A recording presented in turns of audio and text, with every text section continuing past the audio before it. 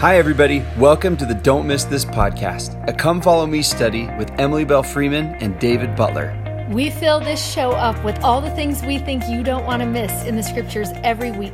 Thanks for listening. We hope you enjoy the show.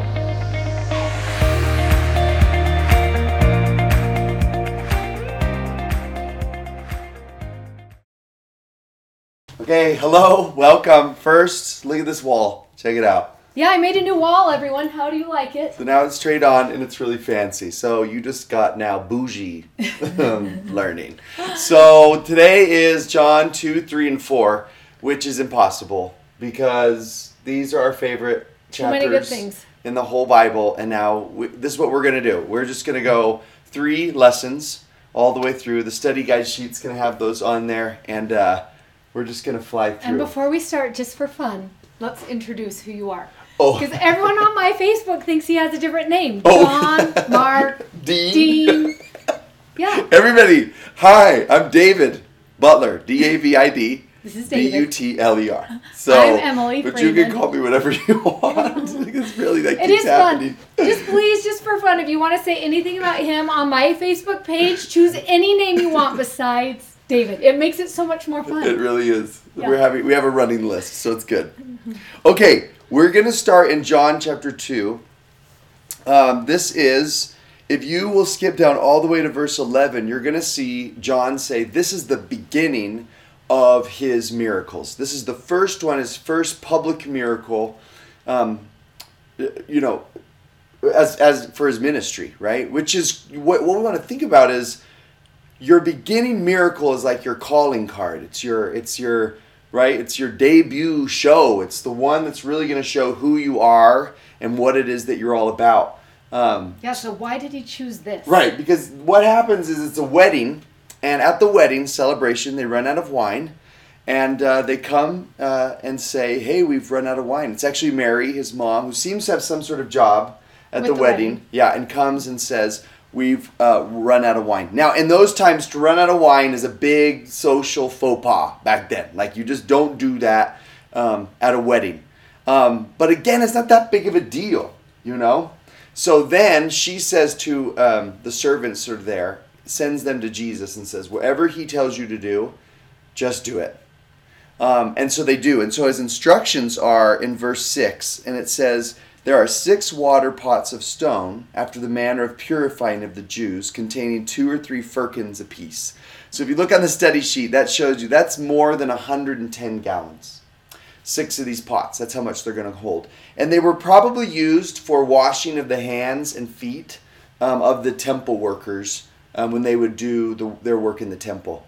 So kind of the nasty water. So he fills them up. They fill them up, it says, all the way to the brim. And then they take it to the governor of the feast, who's kind of the MC of the whole party. Mm-hmm. And he drinks the wine, you remember, and he says in verse 10, listen, normally people bring out the cheap wine, at the end of the wedding. The Walmart stuff comes out at the end. But you've saved the very, very best wine for the end. And then that's it. Then John says that's the beginning of all the miracles. So we want to talk about 3 lessons that come from this wedding at Cana, his first of the miracles. And the number one miracle we want to talk about is that anything that Jesus touches can turn to gold, essentially. He takes the nastiest water, the foot water, the dirty hand water, and he turns it in to the most luxurious wine. That is his calling card. That's why this is a great beginning of miracles, because he can take anyone, anywhere, and change them. Mm-hmm. Completely so change their nature. And not just a little, but a lot. Yeah. So that's lesson number 1. Jesus can change anything. Jesus has power to change. Jesus has power to change anything he touches. He has power to change. And so that would be first on his calling card, right? That is the first thing he wants you to know. This is what I have come to do, is offer change. The second one is so interesting because it's what happens with the governor. And it was the governor's job, we don't know why, to decide how the wine was at the wedding feast. If it was good wine, if it could be served. And he has that moment where he tastes the wine and says it is the very best wine. And there is such an interesting lesson here, because it's almost as if Jesus was saying, if you thought what happened at the beginning was good, wait until you see what's going to happen at the end, right? Right. This is the beginning of miracles. This is where everything's going to start. And these miracles are going to be good, right? It's going to start with water turning to wine, but we know where it's going to go. People are going to be healed. The blind are going to be able to see. The dead are even going to be raised from the grave. These are miracles that are going to get better and better. But he's saving the best miracle for the end. And it's what's going to happen at Gethsemane and on Golgotha, right? The best miracle is going to be that he is going to give his life for us. So that would be the second lesson that we learn from the miracle. The second thing on the calling card is, of all the miracles that I'm going to do, I'm saving the best miracle for the end. Right. And it's kind of neat. There's a couple things in there you'll find at the beginning. It says it was on the third day that there was a marriage. And interestingly, John only mentions Mary twice in his record. And once is right here at this wedding, and then the second time is her at the foot of the cross. Almost like a foreshadow to the very best miracle of all is coming at the end. And the third lesson we want to talk about this is, it is a wedding feast. Mm-hmm. And some of y'all have been to weddings that are held in cultural halls, and those are just great. But if you want to go to a wedding, you got to go to a Jewish wedding, because they go all out. It is a party. It is a celebration. Those 6 firkins, or whatever, the water pots, that's over 110 gallons of wine. He is Lord of the celebration. He is Lord of the feast. And this is a foreshadow to the great millennial wedding, where he was like, this is what my ministry is all about. My ministry is all about dancing, rejoicing, the good news. He is Lord of the feast, right? That's his intention. Christianity is not a list of rules. It's a celebration in being saved, in being changed, in being turned into something amazing. And you love when you think about those 6 things. How many people is he expecting? Right? Right. How many people has he made room for at the feast? How many invitations? That's such a cool thought. That is he a super sending cool thought. out? And it's everyone, right? There's no way at the end of a wedding people could finish 120 gallons of wine. That's cool. That's super. I never thought about that before. That's like, this is an open invitation. Yeah. And he's to expecting a lot of people to show up. And you just love that about him. The invitation is to everybody, and just bring everybody, right? Come as you are. Right. Come be part of. Because he'll change you, he'll save you, and let's celebrate. Like, it is worth celebrating. We've got to lift our hands more in praise. One other thing that's really cool before, are we moving on to the second one? We're not or do you moving have on one yet. more? You say your. Well, I was just going to say what's neat here is it is the governor who actually gets credit for the miracle. And that's sort of Jesus' calling card too, is he was just like he's there he just lifts others up. He wants to glorify and he just is kind of working in the background, which he will do the whole time, right? He'll tell people, don't tell how this happened. Right. It's just him working quietly and doing the work that he does. And I love that. And it would be powerful when you teach this lesson to talk about how Jesus Christ has changed you. And let each person go around and think about in their life, how has knowing Jesus changed you? And are there places in your life you'd like him to work on? Like, are there changes you need to make that he maybe, if you turn it over to him, would be able to help you overcome or add something new? Or and then you just take Mary's advice. Whatever he asked you to do, just do it. Yeah. Right? And see what will happen. Another neat activity would be to make a list of what is it that's such good news about Jesus? What do we have to celebrate because of him? What do we have to rejoice? What's worth, partying over? So yes, that's good. It's good. Okay, chapter 3. Okay, we're moving John 3, and this is the story of Nicodemus. So we want to talk a little about who he is first, because it's the first time that you meet him.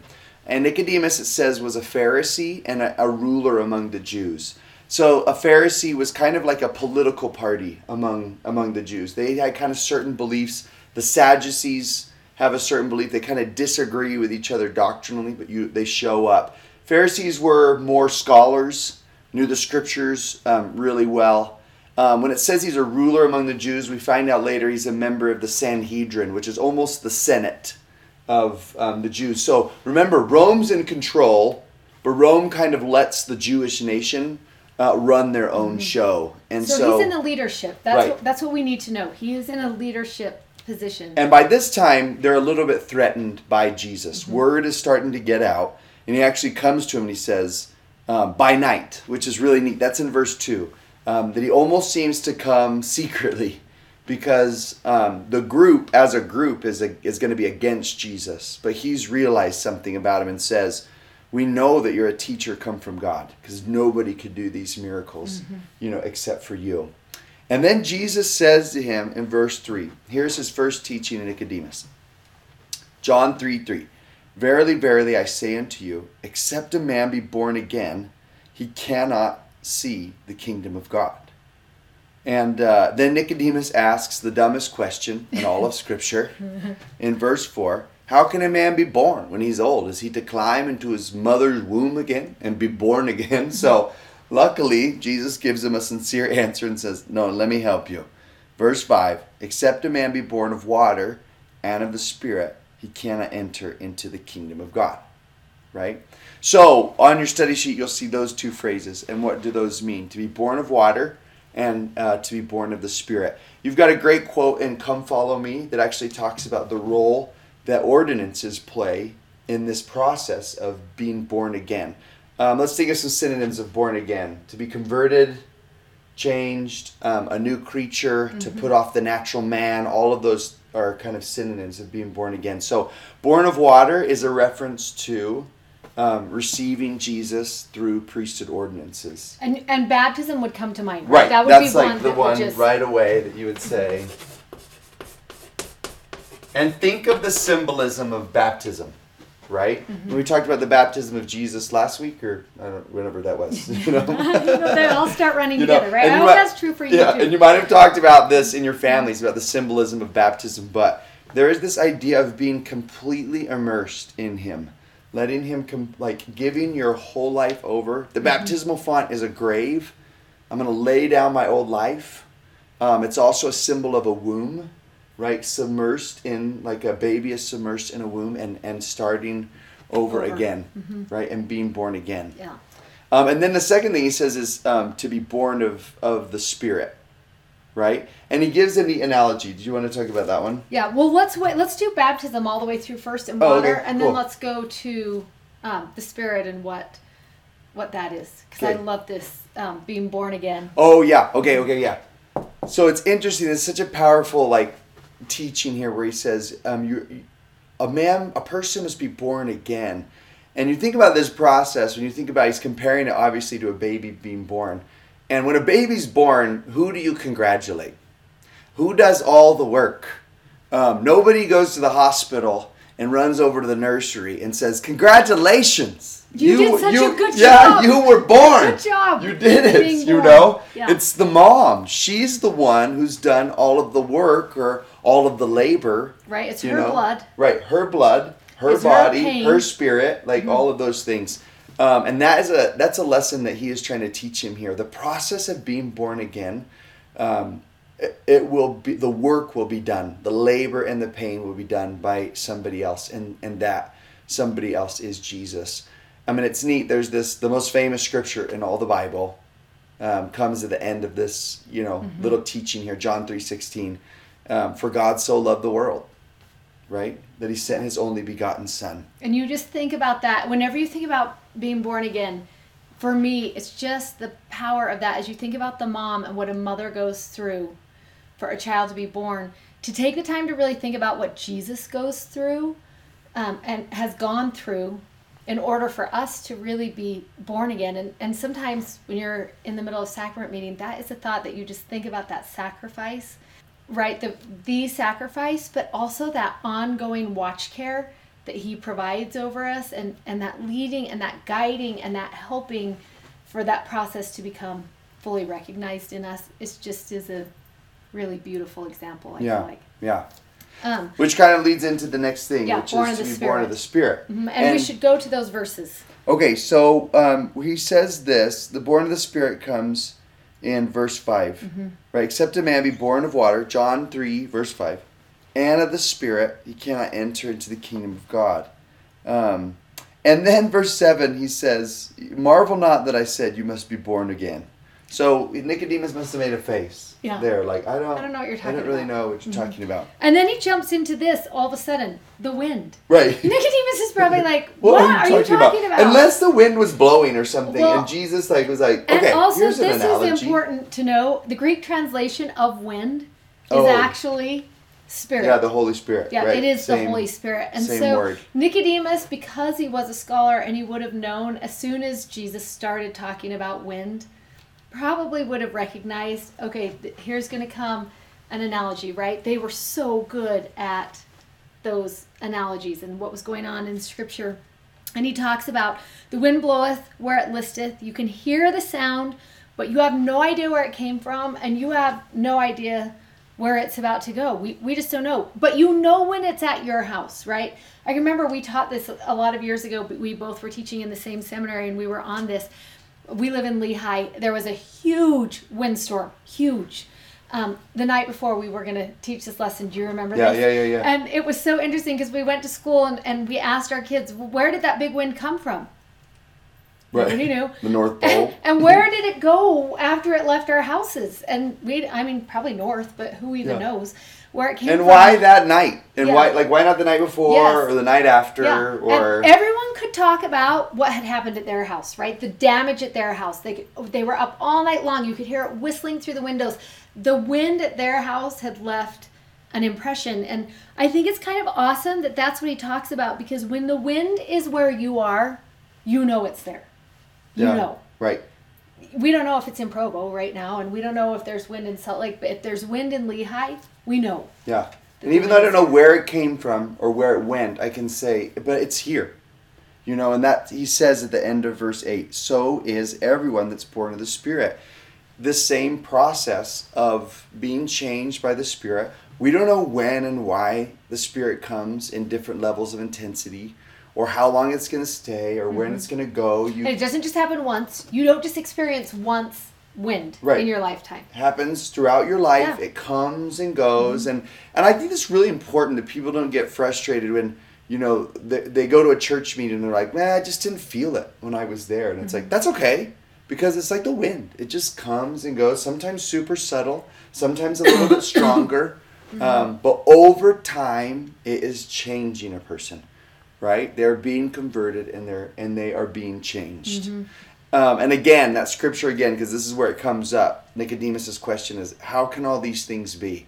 How do all these things happen? And Jesus says, are you a ruler and a teacher of the scriptures and you have not gotten this? It's like, this is all possible because God will send his son to the world. And it takes practice, right? And we've talked a lot about this week. It takes practice recognizing the Spirit. It takes practice realizing, I did have that happen. It takes practice knowing, how can we have an increase of the Spirit? What are the things I could be doing in my life that would allow me to experience more of the Spirit? And that's something you might want to pause for a minute and just write down, when was the last time I felt the Spirit? What was I doing? Yeah. What was happening for me when I felt the Spirit last? And what is something I could do this week that would allow me to feel the Spirit again, to have that increase of the Spirit again? And there's so many things, right? It's obviously prayer and scripture and those things, but and music. Pondering. I'm so into pondering right now. Pondering, just thinking, music, quiet. Putting down your phone for a minute and just I can't. having silence. Right. It's making time for the Spirit to have relationship. Yeah, to have that moment life. where it can, And you almost wonder if that's what he was saying to him. Are you a master in Israel and you don't know? You haven't figured this one out. Right, that this is one that it's worth taking time to study and figure out, what can I do in my life to experience an increase of the Spirit right now? Yeah, that is awesome. Okay, that's a good one. And there's just the whole conversation.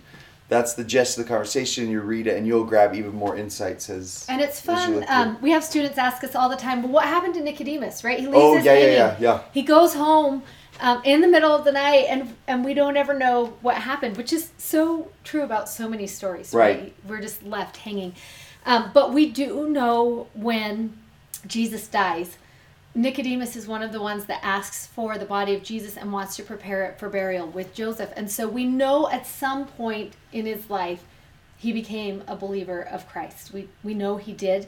And I just have written at the bottom of my scriptures a quote that I just love. It says, "The point isn't when he started believing.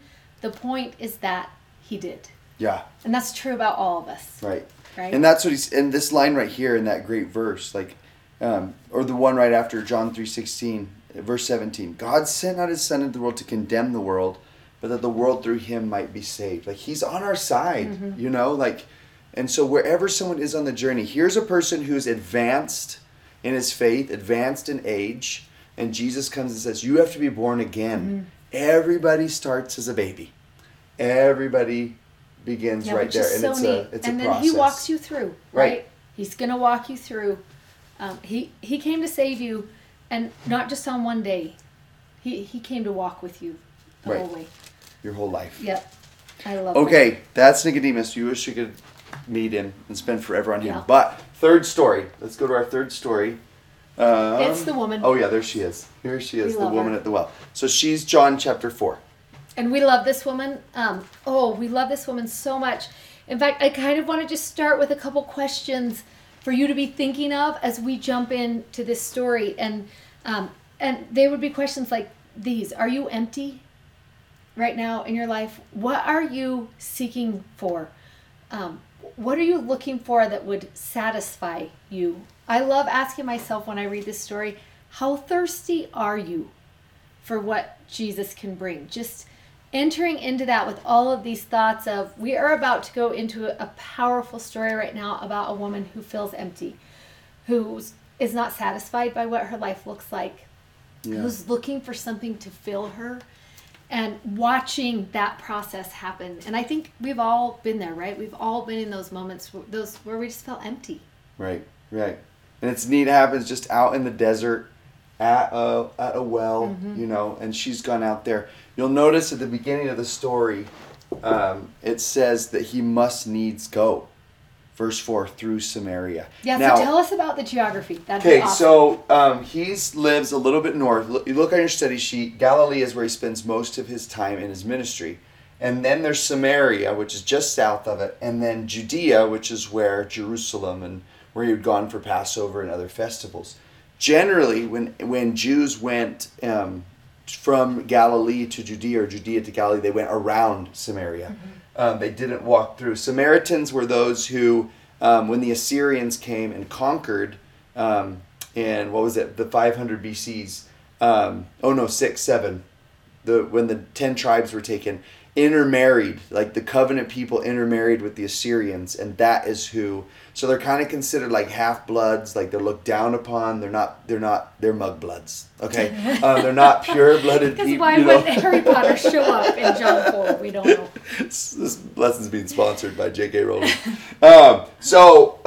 People literally would take an extra 2-3 days to walk around Samaria. And so it's interesting that John points out this happens in Samaria. Right, and you love that it's just one verse all by itself. That is one of my favorite parts, John 4:4. And he must needs go through Samaria. And you just want to put a little note in your scriptures right there. Why? Why did he have to go there? Yeah. And it's interesting, he comes in verse 6 in the 6th hour of the day, which is in the middle of the day. Yeah, it's so hot. And nobody goes to the well to draw water at the middle of the day unless they were trying to avoid all other people. So this is actually John's way of traditionally women with bad reputations or who were immoral or lower in society would go, you want to go in the morning or you want to go at night. That's when all the ladies go. That's when they all go gaggle and they all catch talk while up. they're doing their right, work. on what's coming up. Yeah. And so she is at a well that is out a little bit farther from the city, not a well-trafficked one, and at a time of day when nobody would be there. And he shows up and is sitting there, sends his disciples into the city, Yeah. so it can be a one-on-one with this woman. Go get us lunch, and they leave, and there he is, and he starts to talk to her, which would have been shocking for two reasons. One, men to women back then, particularly by themselves at this well out in the middle of nowhere, and because he was a Jew and she was a Samaritan. It would have been shocking to her. Yeah. And I think let's just write these down as we go. There's going to be 4 lessons we want to focus on, and that is the first. The first lesson is going to be, first of all, that she was just there on ordinary duty and work. She went to get her water, right? Water in those days was a luxury. You couldn't exist without it. You had to go and get it probably every single day. And she's there just on her ordinary duty and work. She's gone to fill up her water jug. It's just part of the pattern of her day. And that is the first lesson that we love. That's where Jesus shows up, right? It's in the middle of our ordinary duty and work. He's going to come where we are in whatever is our story, what we're doing. And we love this too. He's going to use what is right there to teach us. To teach. And like Nicodemus, right? Yeah. Right? Let's just think. At the wedding, what did he use? Water. Yeah, with the wine. Right. With Nicodemus, he wants to use the wind, right? And again, water. But it's things that Nicodemus would just know. And that is what's going to happen with this woman. He's going to use the well. He's going to use the water in the well. And that's how he is going to start this. And it's just going to be what's happening in her ordinary life. And the same is true for us. And I love, every time I read this, I think of the times when Jesus has shown up for me, right? At a hospital room at the University of Utah late one night. In my bedroom when I was just sobbing one night in Draper. Just at different experiences. You would have him too, where he must needs go to that hospital room at the University of Utah. And he must needs go to that bedroom in Draper, Utah. And there are places right now in your life he must needs go. And it's going to be your ordinary places. It's going to be where you're just doing your duty. Right. And it wasn't because of the location. It was because of the person who was there. He must needs go to where you are. That's where he's going to come meet, is in the places that you are. Yeah. I love that. And what happens next is they're going to start talking about water, right? It's just going to be this moment where he's going to ask for a drink. She's going to, right off the bat, be like, do you know who I am? Do you know my story? Yeah. I don't think you want to ask a drink from me. Like, she can tell he's Jewish. Right. So she's trying to figure out, are you sure you know who I am? And if I'm worth talking to? And how many times do we do that too? Where we're just like, does Jesus really have time for me? If he really knew who I was, he probably wouldn't be as interested in engaging. And what's interesting is he lets her know, right, in the conversation. Like they're having the conversation. He asks, well, why don't you go ask your husband? And she's like, I don't have one. And he's like, well, that's funny because you've been married 6 times, and just lets her know, like, I already knew that about you and was still willing to sit, and engage with you and talk with you. And it's interesting because what he's doing in that moment is he's trying to understand her need. Yeah. That's what he wants to know. Where is her lack? What is her need? And in the beginning, she thinks her need is water, right? She thinks it's this just coming to the well every single day to get water. And he is going to lead her down this path where he explains to her, I actually know your need. I recognize your lack. Right. And I have an answer. Right. And he says, remember, he's like, if you drink of this water, you are going to be thirsty again. Again and again and again. It will never quench you. And what she's looking for in her life is never going to satisfy her needs. And then he tells her, what you need is me. What you need is the water that I can give you, right? You've been looking for love and acceptance from relationship, and you're not getting it there from these different men. You're not getting it from the other women. You're not getting it from whatever else. And he's like, you'll always be left in wanting. What you've always needed was me, and you'll never. And this is so powerful. You remember Michelle Craig in the last general conference gave that talk about divine discontent. In the women's session. Every miracle begins with a need, like somebody coming in and saying, like, I have a lack. Some people think I gotta be clean, I gotta be worthy, ready to approach him and ask for a miracle. And he changes that whole. He just wants to know what's your need. Right. And maybe you want to think about that right now, right? Think about your family. Think about your life right now. What is your need? And could you give it to him? and see what could he do with it. I love as they are having this conversation, and it starts getting a little bit deeper and more personal, right? There is this moment in verse 21 of chapter 4 when Jesus says unto her, "Woman, believe me." And it is an invitation, right? It's the invitation that's given to all of us. We can engage in a surface relationship with Jesus Christ, but there is going to come a moment when he is going to give us that invitation. Believe, right? Do you want to believe me? Because that's when the miracle happens. It's as soon as you let that one part of your heart open up and you are willing to believe, and something miraculous does happen right now, right? It's our favorite part of the story, because she starts telling him what she believes in verse 25. She says, "I know that a Messiah cometh, who is called Christ, and when he is come, he will tell us all things." Right? She opens up. She's like, this is what is in my heart. This is who I've been hoping for, looking for. It's been promised to me. This is what will satisfy my needs. And you love his answer right there. It's so good. And before we even say what it is, let's just remember, who is he talking to? A woman.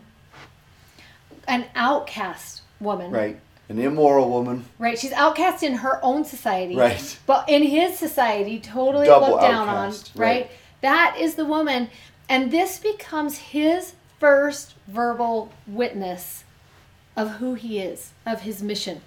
Right? To this obscure woman sitting out in the middle of nowhere. Yeah. In the middle of the desert. In the heat of the day. Right? And he says to her, "I that speak unto thee am he." Right? Yeah. It's just that moment, as soon as she opened her heart, in the middle of her ordinary duty and work, when she chose to believe, he revealed himself to her. This is me. This is who I am. This is what I do. Yeah. And that's verse 26, John 4:26, where he says, this is, I'm the one you've been waiting for. I'm the one you've been looking for. I'm the one you've been hoping for. Mm-hmm. I'm the one that you've needed. Okay, you want to wrap up with that number 4, and then we'll be done. And I love this because you love that then in that moment when she knows, it tells us in verse 28, the woman then left her water pot, right? Why did she come? What did she come for? I love this question right here. What did she come for? And she came for water, right? Her duty, her work. Yeah. And in the end, she has that amazing moment and she leaves the water pot. That's why she came. She leaves it. She's like, I have more important things to talk about. Right. And she runs into the city to tell all of the people, because finally, for once in her life, she has had the opportunity to drink deeply, right? She is filled in that moment. That's what being filled looks like. And satisfied. That's his fourth invitation. I will fill you. Drink deeply of what I have to offer, and I will fill you. As we were just planning this, we were like, oh, it's so interesting that in John 2-4, every lesson has to do with water right here, right? It's the changing of the water. It's the being born of water. It's drinking deeply of the living water. We are seeing this beautiful lesson of Christ, that he comes to fill what is empty. And you think what water can do, it cleanses and it purifies, satisfies, and it's just what we're made of. Fills you. Right. Which is going to be interesting, because do you remember what John's going to do next? He's going to teach 3 lessons on bread. Right after. That is what is going to happen right after this.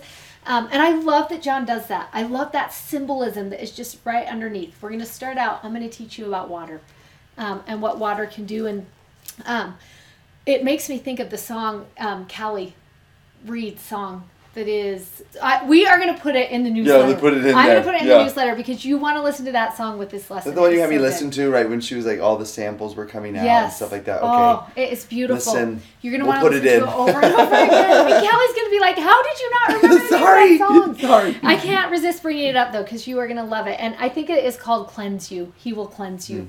But it's just a beautiful song. And as we're talking about water, you might want to just turn that on. It's good. Right at the end. So good. Okay. We tried to keep it short, but these are 3 of our favorite lessons, and who decided to cram all 3 of those in one? John. That's not our fault. That's John's fault. Okay, it's John's. Blame him. Okay. He's David, though. He's not John, everybody. He's David. Okay, see you next week. This audio was taken from a YouTube video from our YouTube channel. You can find us on YouTube at Don't Miss This. Also, sign up for our newsletter at don'tmissthisstudy.com, and you can follow us on Instagram at Emily Bell Freeman and at Mr. Dave Butler. Thanks for listening. Bye.